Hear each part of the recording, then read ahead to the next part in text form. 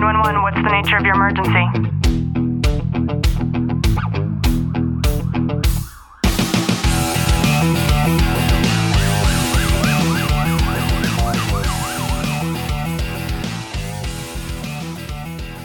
Welcome back to the Tactical Living Podcast. I'm your host, Ashley Walton. And I'm your co-host, Clint Walton.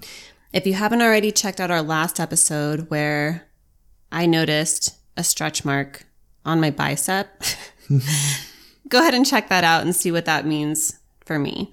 And in today's episode, Clint, I thought I would actually let you take it over completely. So, Mr. Walton on the mic. Here's the bus. I'm going to push you in front of it. You know, over these last few weeks, I've been really working hard to trying to get a new position within the police department. And it really comes down to this concept of everything happens for a reason. And Ashley posted a question the other day in our Facebook group, the police, fire, military, and families. And it really got me thinking. I've thought about this before, but this more recently, it kind of played into effect of what I interpret things as. You know, everything in our lives always happens for a reason, good or bad. What was the question? Oh, I don't remember off the top of my head, but it was something to the effect of, how are you allowing things to affect you if you want it? So I've been studying for this position, and I've been working really hard at trying to get this new position. It was something that excited me. I was super excited about the possibility of a new opportunity and to further myself professionally and individually within it. I knew that other people were applying for it, and normally it's kind of not a really highly sought after position, but given the date and time, there was a decent amount of people who put in. So I'm studying, I'm working hard on it, and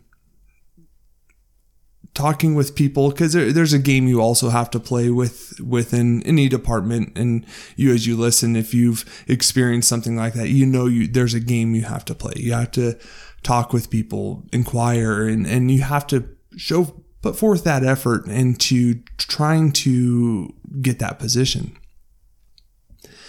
And I interviewed for it, and I feel I did okay in the interview. I don't think I knocked it out of the park, which I don't think anyone can really knock it out of the park unless they know exactly what they're looking for, because the questions normally are completely up for interpretation. And going into it, I knew I was one of the top candidates that they would want for the position. So that excited me even more. Talking with people more and more, I just got more excited. Like, man, I know this is my position to lose. Well, after the interviews were done, I didn't end up getting the position. And of course, I was bummed. When I first found out, I was like, man, that sucks. But the bottom line, one of my mantras in life is, it is what it is. I can't change anything that has already happened. And all I can change is my perception and how I handle it from this point forward. And going into the future, it's not that position's not going to be available to me ever again. I know it will be. And it just wasn't my time. And this goes back into even when I was testing to become a detective corporal, and how many times I failed. I failed 2 or 3 times before I actually got promoted. And it just wasn't my time in my career to actually receive that promotion. Looking back now, I can definitely see why.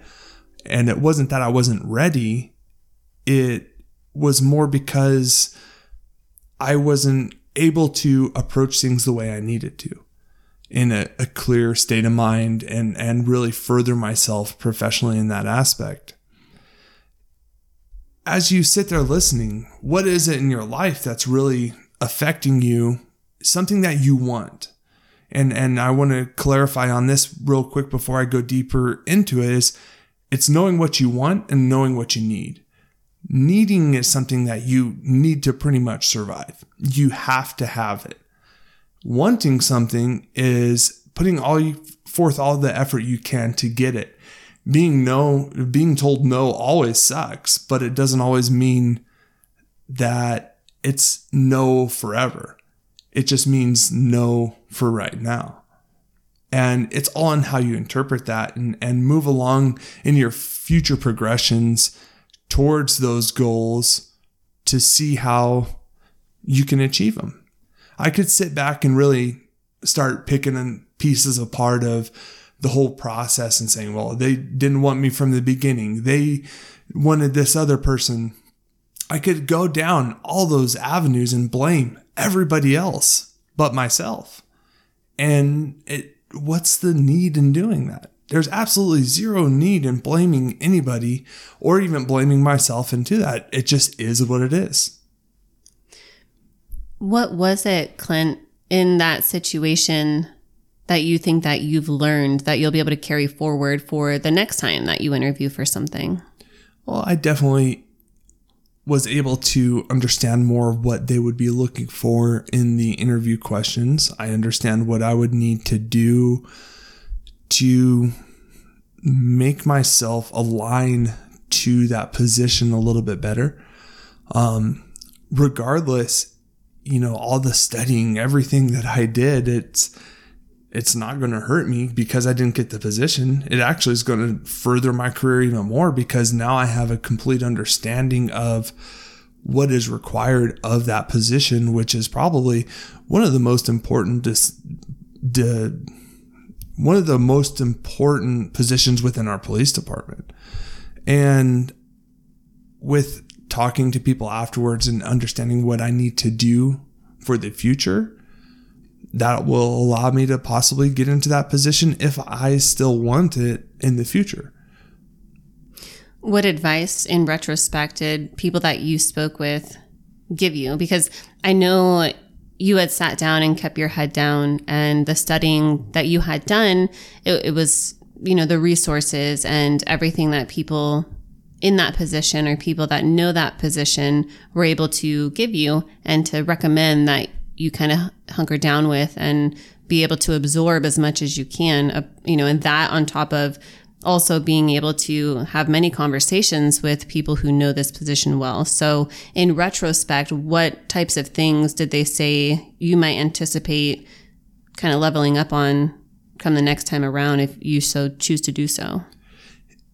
And that's where it kind of gets tricky, is what I believed I needed to study based on input and based on everything else. And that's where it kind of is a coin toss, and you can't really control what happens, especially in the interview process. It could be very by the book of what you study. These are the steps. These are the processes. This is what this position does.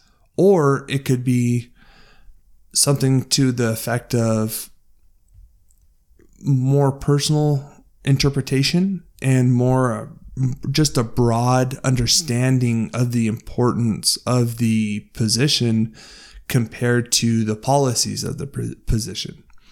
And I think after seeing both sides of it, it's important to really study what the position consists of and what you're going to be doing, not only so you have an understanding of that position, but then be able to go into an interview where they don't ask you any questions in relation to that, so to speak, and be able to articulate yourself and sell yourself based off of why that position, why you would be the number one candidate for that position. Yeah.